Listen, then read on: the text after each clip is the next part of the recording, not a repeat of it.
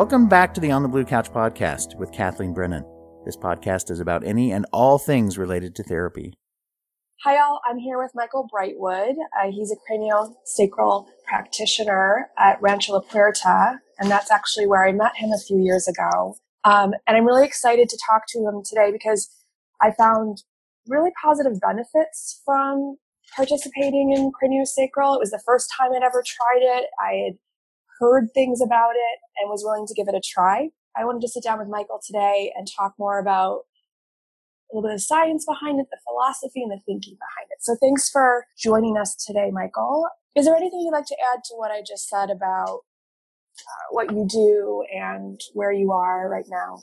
No, that's pretty much it. My current practice is pretty much full time at Rancho La Puerta. It's not open just now, but when it reopens, I'll be back there. Nice. I can't wait for it to reopen. Yeah.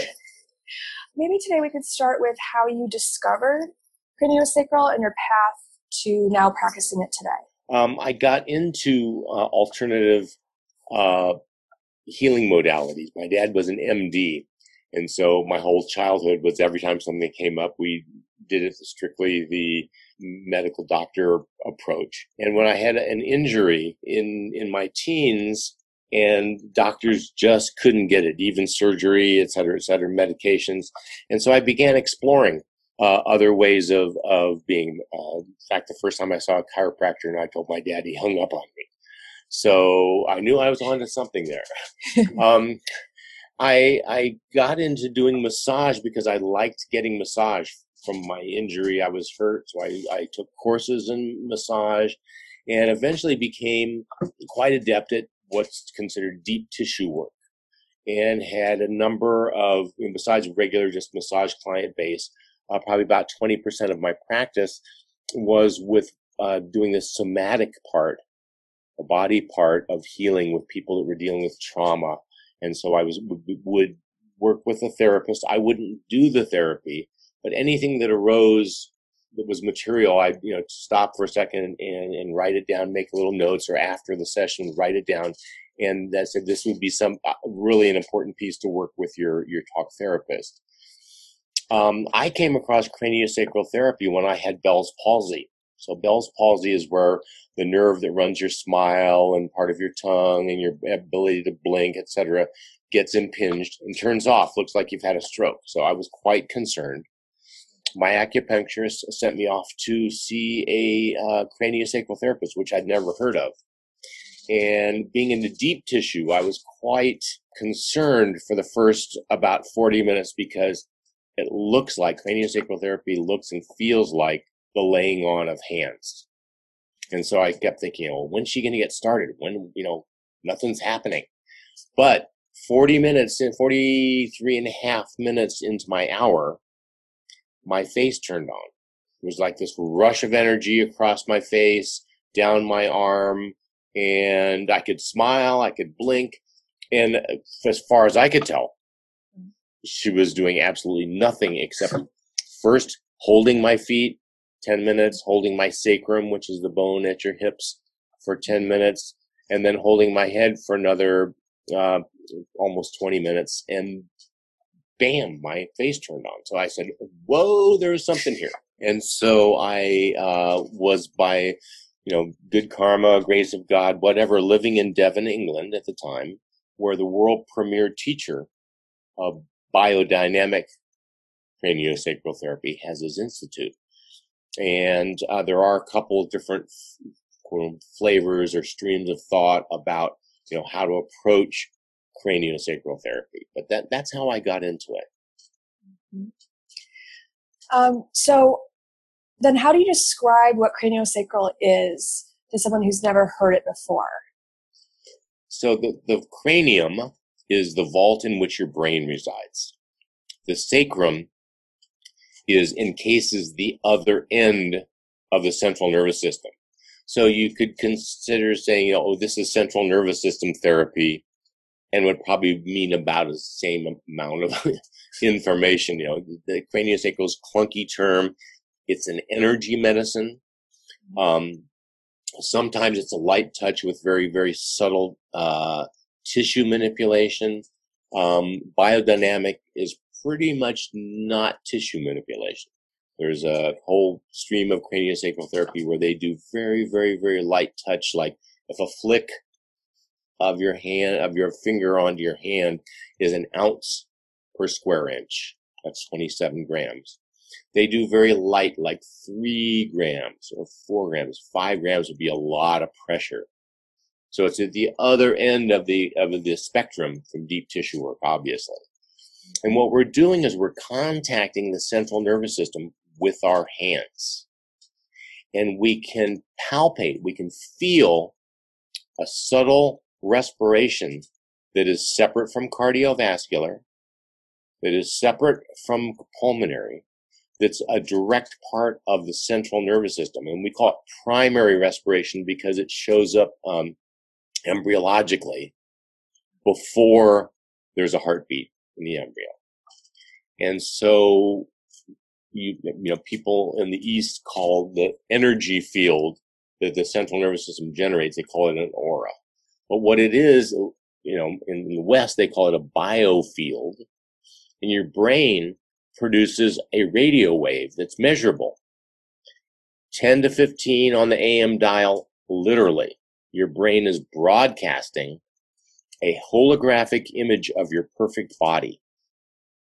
And we get that information from some science and some other things, like what they call Kirlian photography. Somebody invented a film that instead of taking light in when they take a picture of a person, it takes in radio waves. And so you can get a picture of your radio broadcast. And for instance, if you take a picture of somebody that's an amputee, doesn't matter. That absent limb is still being broadcast and it's visible on the photograph. So in physics, when you have an electromagnetic impulse, which is a radio wave impulse, through a fluidic medium, 86% water balloon, our body, it generates a wave phenomena. Like if you took a radio transmission unit, put it at the bottom of a still pond, and turned it on the surface very quickly, you would see riffles. You would see little wavelets. And if you changed the frequency of the radio broadcast, it would change the frequency of the riffles on the water. In our bodies, the radio wave produces a wave phenomena that's longitudinal, toes to head, head to toe, on about a 28 to, say, 35 second cycle that's palpable. And so, you know, acupuncturists, when they put their hands on your wrist, they're palpating 3 different levels. They're able to palpate these very, very subtle things besides your pulse. Yeah, most people can put their hand on their wrist and palpate the surge of blood through their, you know, that's your pulse. Your feet can feel your pulse. You can feel your heartbeat. So there are palpation experiences you can have to know that we're just not making stuff up. And what I found in my class is it took the 20 of us, most of us had this sense of this wave phenomenon, and it took about 2 or 3 days for us to really get a sense of following it regularly. And this is what we call the health of the system. The radio wave is broadcasting, and the fluids in the body are responding with this wave phenomenon that is regular and palpable. Now, where you have constriction in the tissues or activation in the brain or the central nervous system, the wave phenomena, as it moves past that region, will have a disturbance, a perturbation. And we can palpate that. Not only will we be able to feel the flow, but we can feel the places where it's constricted and the flow has to swirl around it. Like when you watch a stream, you watch a rock, how the water goes around the rock. It's a pattern. It's the same kind of swirl over and over and over again. And so when you have constricted tissue, as that wave moves past there, there's actually a shape. You can feel this disturbance, and it has a 3-dimensional quality to it. It has a direction that it's going. And so we spend a few minutes just listening to the whole system when we first put our hands on. we center ourselves. That means we're aware of our own bioelectric midline. We are aware of being grounded, which is also a thing. You have to, there's part of being conscious of being grounded, especially if you're wearing rubber shoes these days, rubber-soled shoes. Where I work, I have tiled floor that's tile on cement that's on earth. So I take my shoes off.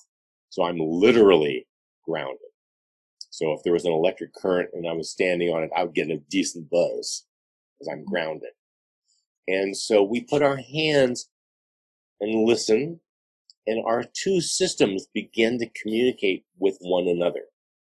And so we have a lot of respect to the other person because they're a complete system in and of themselves. But there becomes a resonance. Our fluctuation of our wave phenomena begins to entrain with one another. It's not unusual for me to be working on somebody's, say, digestive system, and my digestive system starts to squirt and make sounds too. That's common. There's sometimes when I put my hands on, and then I'll get a pain in my body that's not one of my pains. It's like, oh, that's new. Okay, so I remember to bring my hands to what's going on over here. So there's this communication that comes through the hands. And so part of what we're doing is we're working, directing, this is a little bit esoteric because quantum, when you say the word quantum physics, people kind of go, oh, what's that? Okay. So when you have two or more people gathered thinking the same thing, it expands that field. It's called, in physics, it's called a unified field. And sometimes just the intention to have the body to shift. My hands are there. I feel the wobble. I hold the wobble in such a way that I think that I'm showing the other person's central nervous system someplace where it's become disorganized. Sometimes I'm just, has anybody brought their hands together slowly, and when they get to a certain distance apart, you feel a tensile field. You feel like there's something between your hands. Mm-hmm. That's your radio broadcast. You're palpating your own aura, your own field. When they have scientific measurements that measure the hands of hands-on workers. And some people, like you have a certain level of broadcast that happens with your 10 to 15 on the AM dial. Okay. Mm-hmm. It can increase up to 10,000 times that potency when you bring your attention and start to work with your hands in the bioenergetic field. And so we're working with a field phenomenon. Like you can feel magnets, you can feel the pull of magnets, you can feel this tensile field between your hands. When you've ever done the party balloon thing, you rub it on your shirt and you hang it on you can feel it when it glues onto the wall. Those are all field phenomena that humans can usually feel. And so craniosacral therapy is working in biodynamic approach. We're mostly working with the response of the fluids and that fluid tide I was talking about. We often will work in the field itself where we're not working with tissues at all. And occasionally, because of the way I was trained in both. Sometimes I'm a little bit osteopathic where I'll put that 3 to 5 grams of pressure on. So, like this one guy had skied into a tree and he had a major disturbance where he had made contact with the tree with his head. His head did not want me touching it. Like I got too close, it would actually push it away. It was like having the magnets of the same poles trying to get it. He wouldn't go, which is like push my hand away. So I was working in the field only, not working in tissue. After a while, it allowed me in. The system sort of drew my hand in, and I was making contact. And then I worked a little bit in the tissue field as well, because working just in the field, just in the fluid tide, wasn't getting a shift. And so what happens when I work, and what I'm doing is I'm doing biofeedback to the central nervous system. I'm saying, here's a wobble. Oh, look at this. Gee, does it really have to be like this? Often it's a held trauma or injury, sometimes psychological, that the body is still protecting itself with.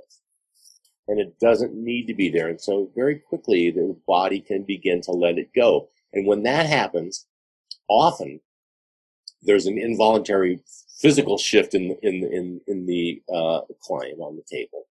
But I can certainly feel it in my hands when that pattern, that circular, like the swirl around the rock in the stream, when that pattern begins to shift and break up and resolve, it will feel very different as it's doing that. It'll be a little bit, if it's just trauma, it'll have a pulse, boom, boom, boom, boom. If there's shock in there, it'll have the pulsing plus this electrical, sort of like electricity in ginger ale sparkles in my hands.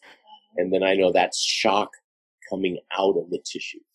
And the body is letting go of the way it was protecting itself, even though it didn't need to protect itself anymore. So I hope that has some clarity. It's a little bit esoteric.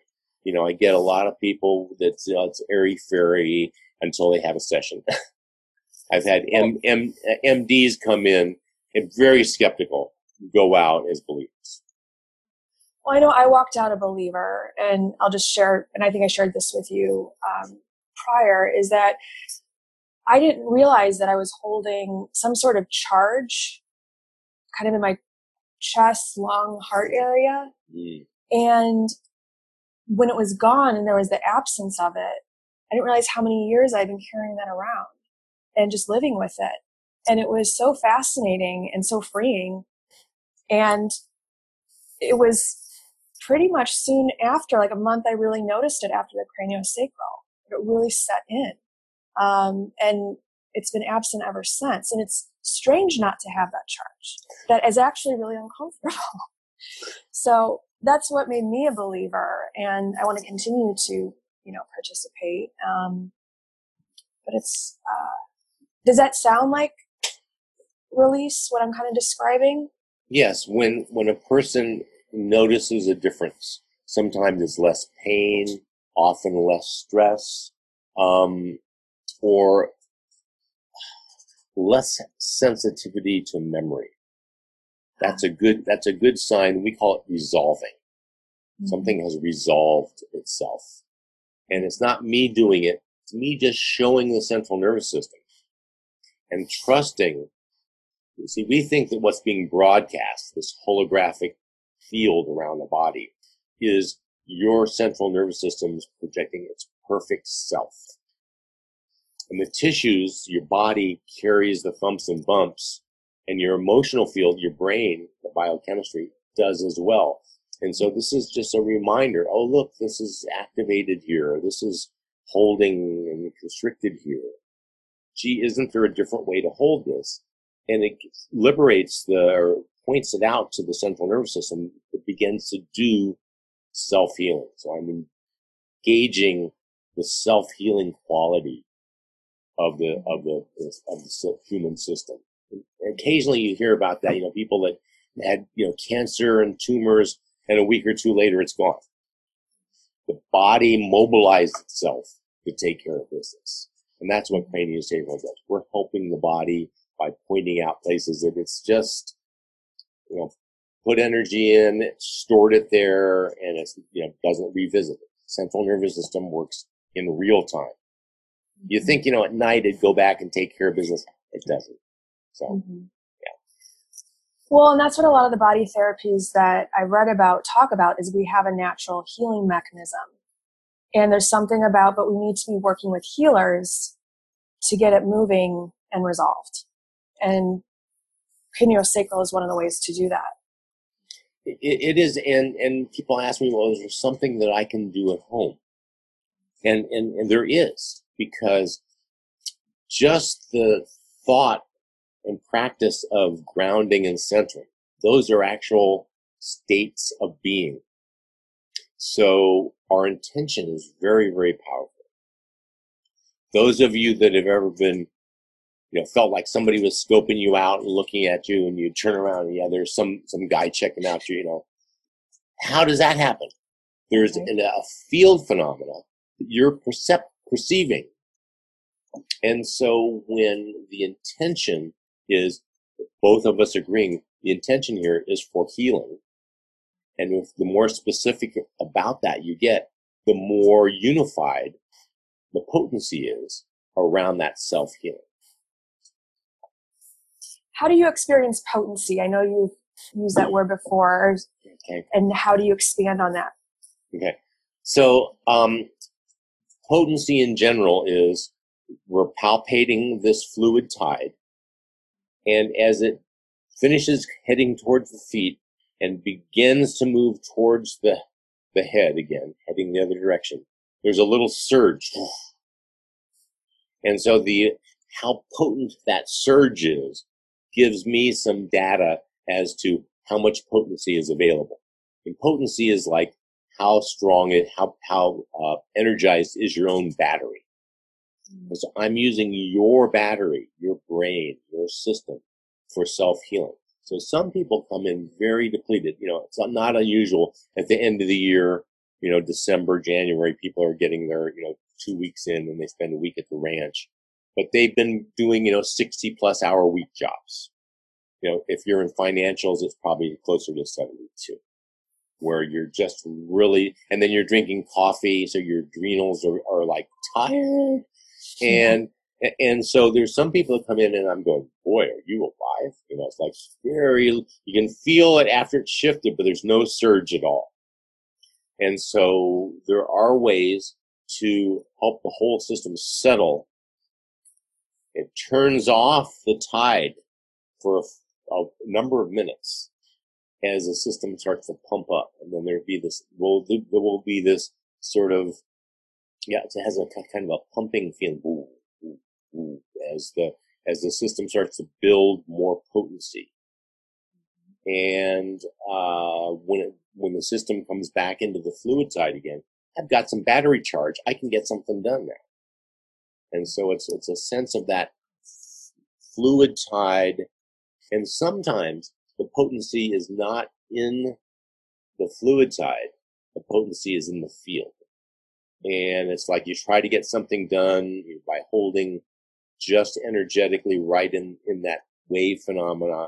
Nothing's happening. And if you just, to expand your consciousness, instead of just holding their body and the little bit of field around them, if you change and I always track people's midline. That's a measurable electromagnetic spark that you can actually feel. And there's a stream of energy that comes from tailbone, always streaming up the central nervous system, and it actually broadcasts out through the middle of the forehead. And it's many people, when I put my hands out about 18 inches, I have them close their eyes, and they can feel me swirling and kind of playing around with it. You can do that experiment. So there's how much bioenergetics is exhibited either in the field or in that fluid tide. It tells me how much potency I'm really worked with. I'm also aware, and we've talked about how you have a history in studying counseling. And didn't you practice for a little bit? I did. When I was first changing careers 30 years ago, I was doing massage therapy. I had all this emotional content on the table, wanted to have more verbal skills. And so I got a graduate degree in therapeutic counseling. You really studied it, yeah. And so I, what I found though, was it took so long. If you're a talk therapist, it's like 18 months, and then the lights start to flicker on, this sort of awareness of your own issues start to become something you can be aware of and work with and name. And once I came across craniosacral therapy, and I saw how quickly things can resolve, it was like it was easy to shift over. So, but what it allows me to do in my practice is that, I have, fairly decent set of verbal skills. So I can be with just about any story that arises. I've been a story that's freaked me out so bad I had to say, well, you better go see somebody else. So, but you see, assault, sexual abuse, these things that people aren't thinking as part of why their neck is sore or why they have hip pain. But it's not unusual, like with your experience, where you had an emotional something and it was weighing down your heart, basically. Yeah. It's like a pain in the heart or a constriction around your love center. And so that's just one of the natures of the human system is we will internalize often just emotional stuff into our bodies. And so to be able to shift and have things instead of taking 18 months, I haven't had very many conditions, sometimes, the post-traumatic stress back from the Middle East is like a 6-month journey or so. But, usually we're talking about, 10, 12, 20 sessions takes care of almost everything I come across. Other than those, really where your life is on the line for a prolonged period of time does have an effect. Yeah. So, you've really moved into talking about the emotional healing, trauma healing. Is there anything else you want to speak to as far as how it's become more integrated into trauma healing, craniosacral? Yes, we've embraced the Stephen Borges, who has the vagal theory, the triune theory about the vagus nerve. We've embraced Peter Levine's trauma work as part of our philosophy and understanding of how trauma gets held in systems and practices to help it resolve. And allowed us, as we're dealing directly with the central nervous system, to be able to address trauma of all kinds. And sometimes it's just emotional trauma. Sometimes it's an emotional trauma based on something that happened a long time ago, but it's still persisting. And there's ways to get the central nervous system to resolve that and come back to what I call default. So default is, so if you have a normal, natural, healthy birth, no traumas, no, interventions by hospitals, you're at home birth, everybody around you is loving, and you have a good childhood, with just the normal thumps and bumps, then default for your consciousness is, I'm here, I know that I'm here, and I'm ready for whatever happens. That's default. And people that carry an emotional charge or emotional burden have that taking up a certain percentage of their consciousness, of their psyche, is involved in trying to contain the trauma so they can get on with, their job or get on with school. And so, being able to help people resolve the way that their central nervous system remembers, trauma. And it's a biochemical thing. And, it's just, there's ways to help the body come back to itself. Okay. So if somebody's looking for a practitioner, I know that you can find people internationally. So there's a lot of people and practitioners to choose from. What do you recommend for people who want to see a practitioner for the first time, or they've moved someplace and want to meet with a new practitioner? How do they find I would say quality, somebody who has experience? How do they find that out? What questions should they ask a practitioner? Oh, that's a good question. So, I'm part of an association that is we're called biodynamic craniosacral therapy. That means we working mostly not in the tissue field like an osteopath would. Craniosacral came from the osteopathic, called the cranial field of osteopathy. So, but there are excellent practitioners that are working in that 3 to 5 grams of pressure you want somebody that's had somewhere between 400 and 600 hours of training and probably 2 or 3 years of experience. And then you explain what whatever your issue is and ask them, is this something you've worked on very often? Many people will, specialize in certain areas. And so, like I hear people that specialize just in children or just infants. I hear about people that are working just with the psychological stuff. I hear people who work primarily with physical injuries. And so you want to make sure that there's, a person that has that amount of training and experience that has experience in what you're dealing with.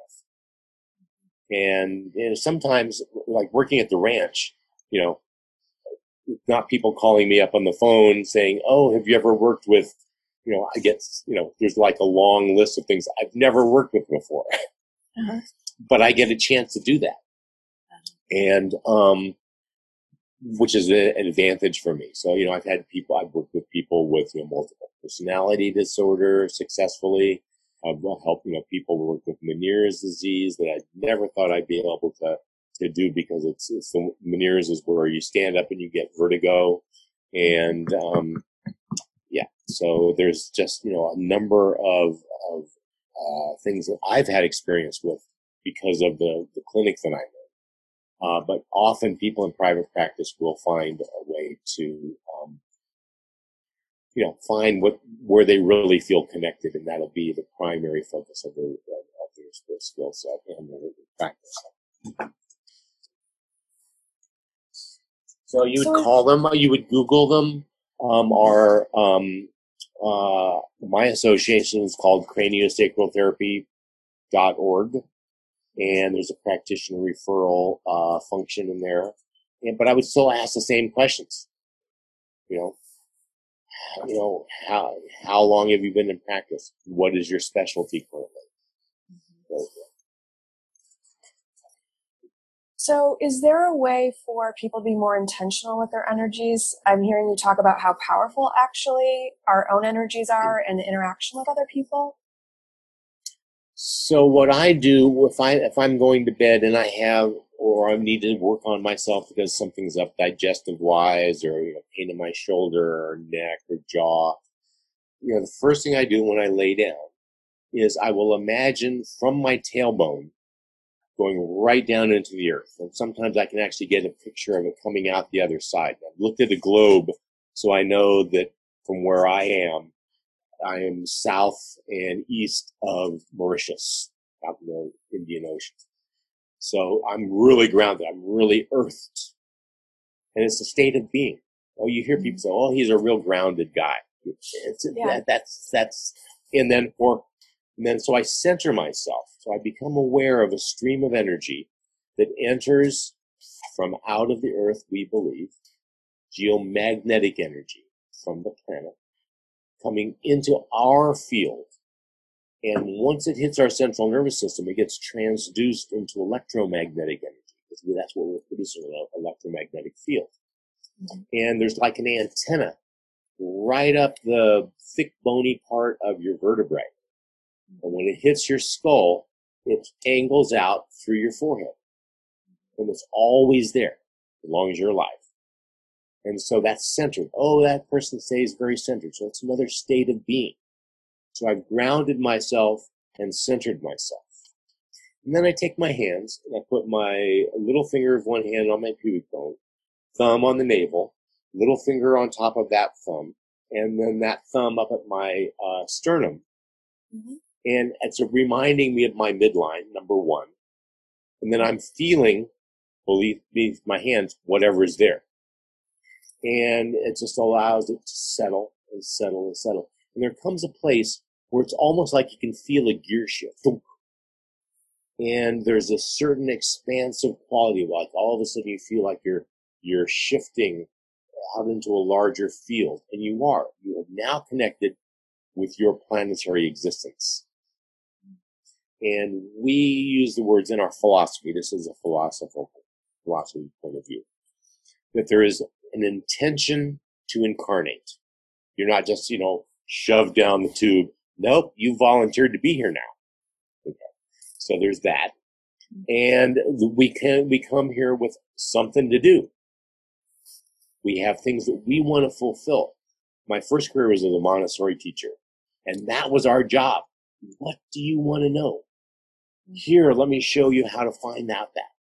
And the more that people can strengthen their own field by being centered and grounded, listening to what's going on internally, what is their impulse and their intention, that will allow them, I think, to be a more effective themselves. Whoever they are, they can be more effective just with that sort of approach to engaging with our bioenergy and our biological self.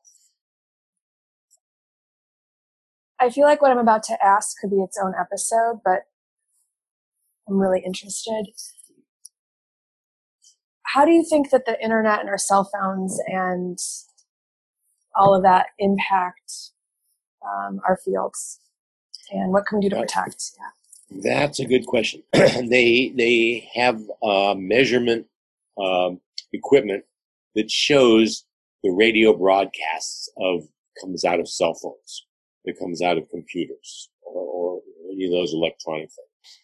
And you may not be old enough to have had an old style TV as a kid, but your mom used to say, "Don't sit so close to the TV; it'll fry your brain," because they had these major cathode tubes that were pushing out tons of energy out into the field right in front of them.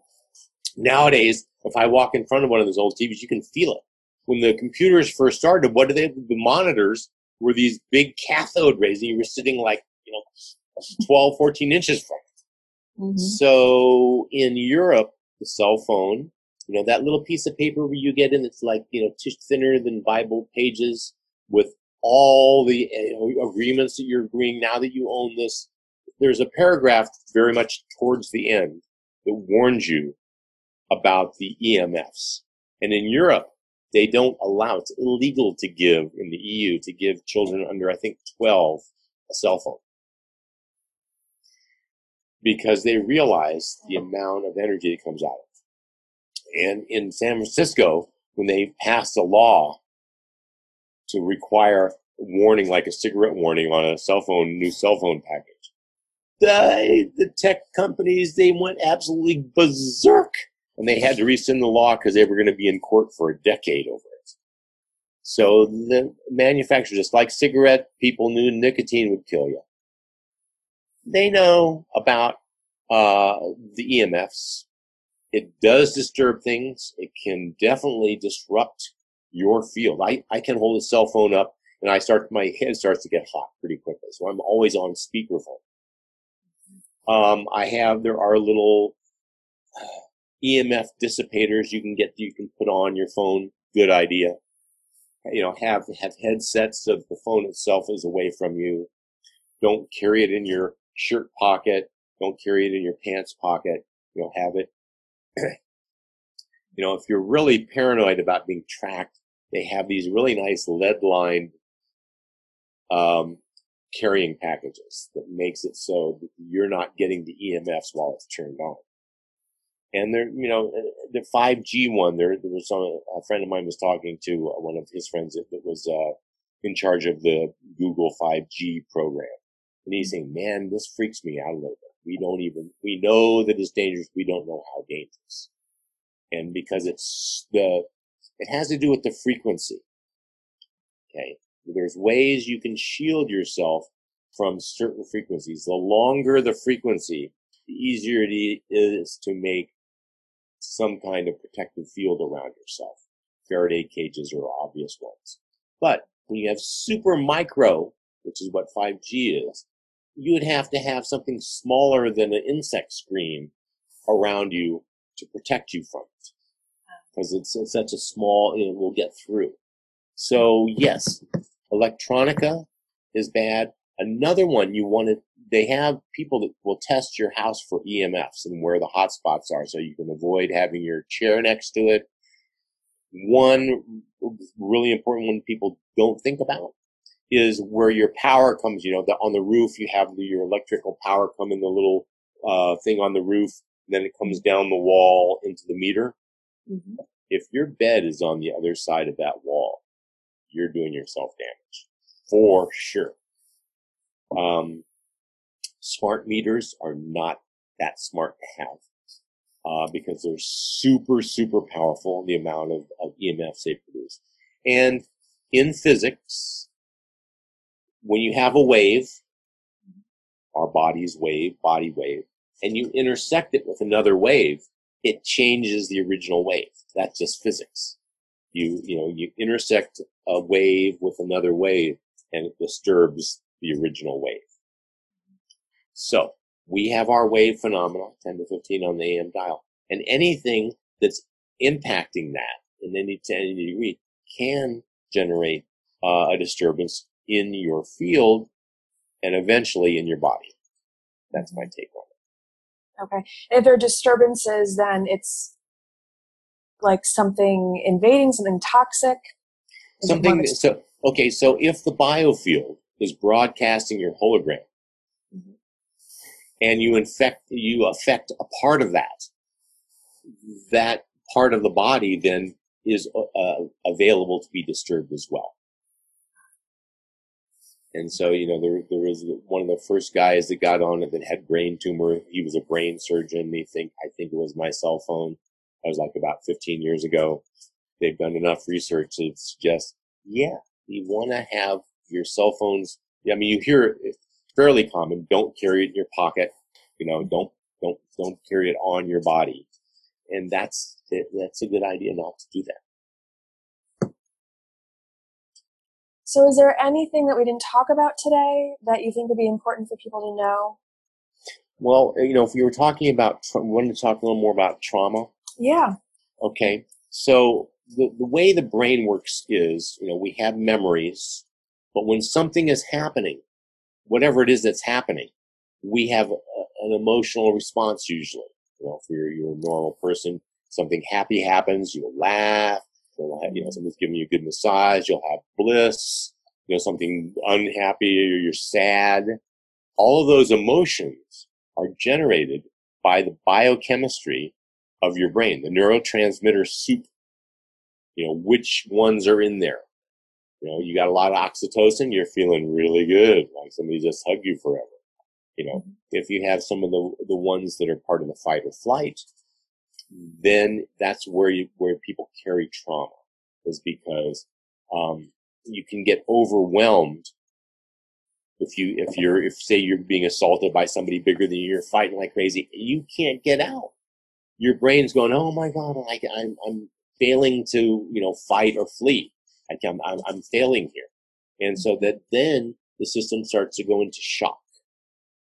And often the fact that shock is present around trauma, it will glue it in. It will lock it into sometimes your constant presence. Other times it will just be part of your memory bank. And so I don't know if you've ever gone into a building and you say, oh, that's, it smells like my old school. Oh, I had that, it's like, okay. So the part of that's remembering that is called the amygdala. And so it remembers the emotional content of a potent time. And it remembers the biochemistry of that time. So the reason daydreams are so pleasant, you sit there and it's because your amygdala is mimicking the biochemistry of that time out of your memory. And you go, oh, so that's just with the way the brain works. Same thing with trauma. People back from a war zone, a truck backfiring, the slam of a door. All of a sudden, their brain is flooded with the biochemistry of that other time.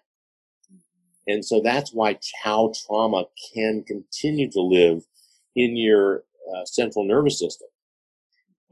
Some of it is good memories, and some of it can be very deleterious to your overall health and ability to function. Mm-hmm. What craniosacral therapy does, this is a really cool part, is when I'm working with somebody with just some people that's come in, nothing physical, but I've got this emotional thing. First, I'll help their system settle. That's a thing. There's a way to put my hands on the head, and I can feel woo, woo, woo, woo, it's activated. And then also I'll help them center, help them ground, and then hold the activation enough so that it settles. There'll be a little shift, and then I can feel the system settling. often the people will feel interesting when that happens. They'll either feel like they're sinking into the table, which is more common. Sometimes it feels like they're floating away. And it's just, it's the same thing. Their body has shifted out of, whatever the daily activation is. Then I'll have them remember a time in their life when things were really good. So I got a memory with a biochemistry that's a helpful biochemistry, happy moment, your happy thought. It can be just the perfect sunset, or catching the perfect wave, or holding your baby for the first time, whatever. So that's the oasis. So when you start to get into deep water, I say, okay, it's time to shift over to the happy thought. And so what I'll do is I'll say, okay, now I want you to start thinking of this instance, whatever it is. And, within about 4 or 5 seconds, it starts to activate. You start to feel wobbly. And I usually let it only go like about first time, 12 or 15 seconds. And I say, okay, let's go over to happy thought. I'll take that activation, use my craniosacral skills of holding it, showing it to the midline of the central nervous system and saying, do you need to hold this the same way right now? You survived and you're okay now, and it will settle. And so over the course of an hour, we can go back and forth like 5 times. So what I'm doing is I'm not erasing the memory. I'm resolving the biochemical charge. And so people can have their memory of whatever it was that happened, but it doesn't affect them when they remember it. They don't get that flooding of the biochemistry of that other time. And sometimes, especially, I've worked with a handful of vets returning from the Middle East. And, back in the Vietnam, you went over for 11 months. When you came back, you never had to go there again. We're sending people over 4, 5, 6 tours of duty over there. And at this point, more people have committed suicide than have died on the battlefield over there. It's like 115 a month are committing suicide from military trauma. Okay. So they're a longer work because they have this, I could die today, go on every day for 5 years. That's a long time to be in that. And that's its own biochemistry.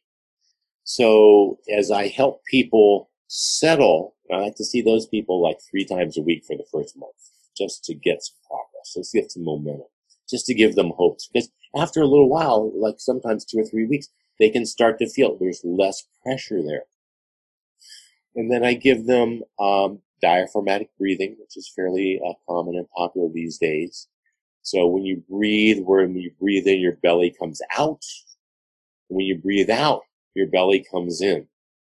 Hardly any chest motion at all. A little bit in the chest at the very end of the in-breath where your belly comes out first, and then your chest for the last, so it's like if you do 6 seconds in-breath and a 4 or 5 second out-breath, you want them a little bit different like that. The vagus nerve, which innervates the breathing diaphragm, is sending a message back to the brain. It must be safe here now. Look how soft that belly is. Because if you think of the startle response, diaphragm comes up. Okay. So that's when you can give the feedback to the brain. Everything's okay. You can do it just by your breath.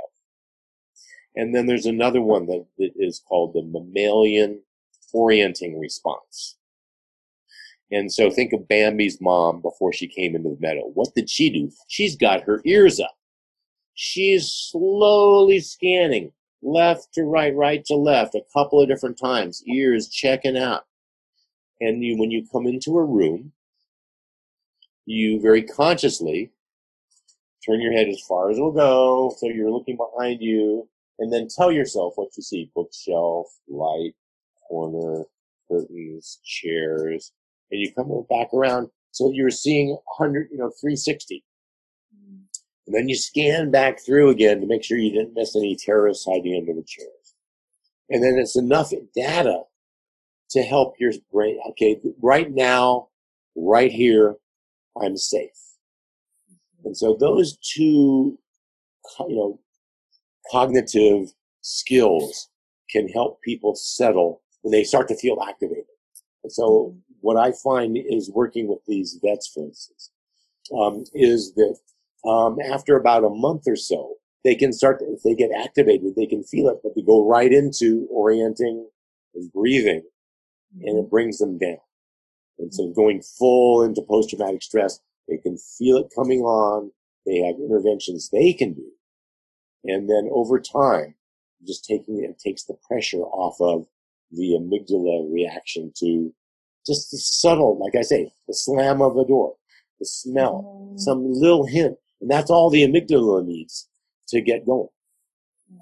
So that's the way with emotional trauma, the craniosacral can really hold a lot of benefits to people that are burdened by childhood abuse or rape or being mugged or beat up or being in a military zone for a long time.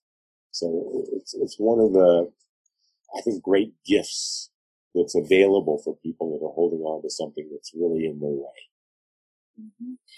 And I imagine, and what I'm thinking of is that it's also a gift for people who have pre-verbal trauma, where there aren't, it's stored in the body differently because it was not encoded with words, which were then not connected to images, so there isn't much access like you would if you were 10 or 11. Well, circumcision trauma is a really good example of this. So, somewhere in the first week, you're taking teeny baby boys, and when I was coming, it was like 90% of guys, zero anesthetic, and it was highly sensitive. They had to strap you down, so you were completely, and then you have this amazing trauma. They've done brain scans where it actually changes the shape of the brain. Yeah. And so it's one of those traumas, pre-verbal, you don't know why you're so rageful as a teenage guy. And so, once you have an idea of what it can be, then all you have to do is work in that same activation.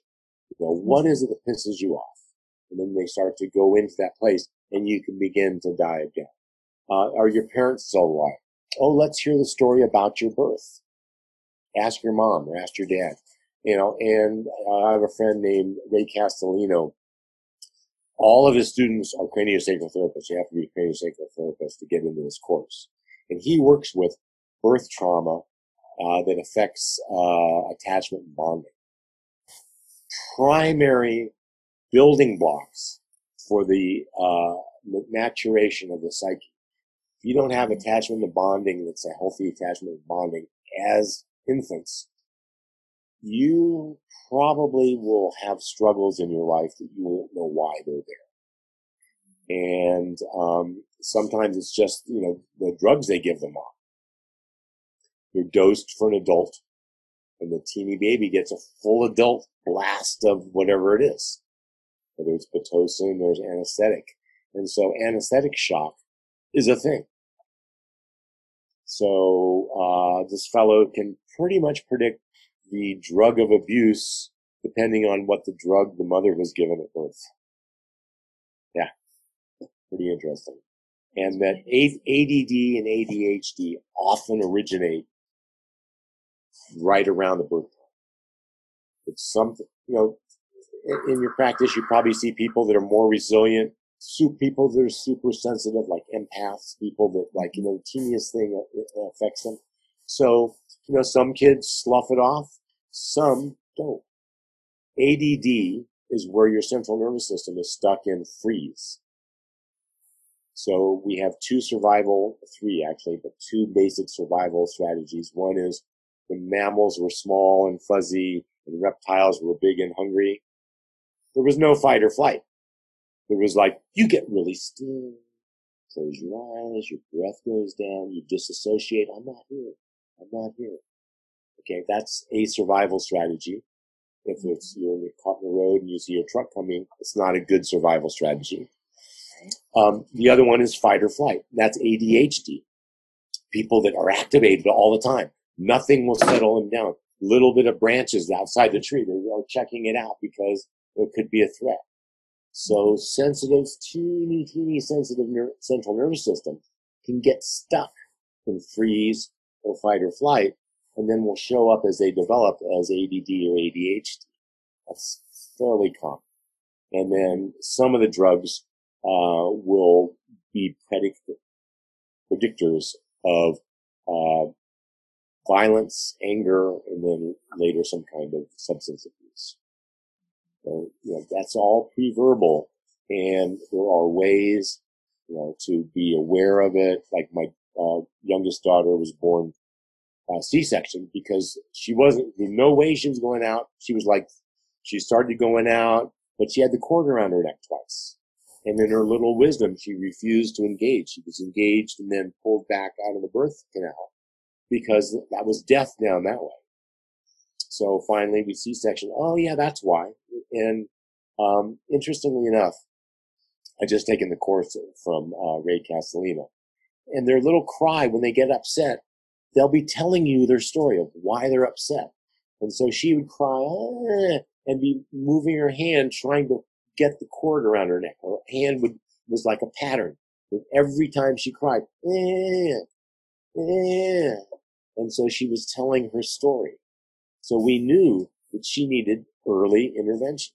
So starting about 6 weeks, we took her to somebody that was a specialist in working with infants.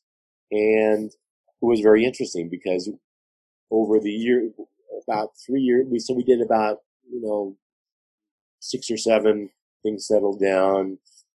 One night we were laying in bed, her mom and I, and the mom asked, and Emily was laying on her own bed on the floor, and her mom said out loud in regular voice, "Do you think Emily needs to go see Peggy again?" And Emily goes, "Whoa!" and turns over. And I said, I would take that as a yes. So in her 3 to 4.5, we saw Peggy, this woman again. And Emily learned about her own birth story. So it became verbal. It became part of her consciousness. And, at one time in show and tell in kindergarten, she told her birth story, for instance. And, it was like the whole class was just totally enthralled. But it was something that would not impact her as a free verbal trauma. Mm. So it went from pre-verbal trauma to then resolved and having words and understanding what was needed to be done, why that was done, and allow you to be here. You survived. Mm-hmm. Well, it even sounds like we're built with the desire to get help. The fact that she communicated in that way to you just sounds so instinctual. And yes.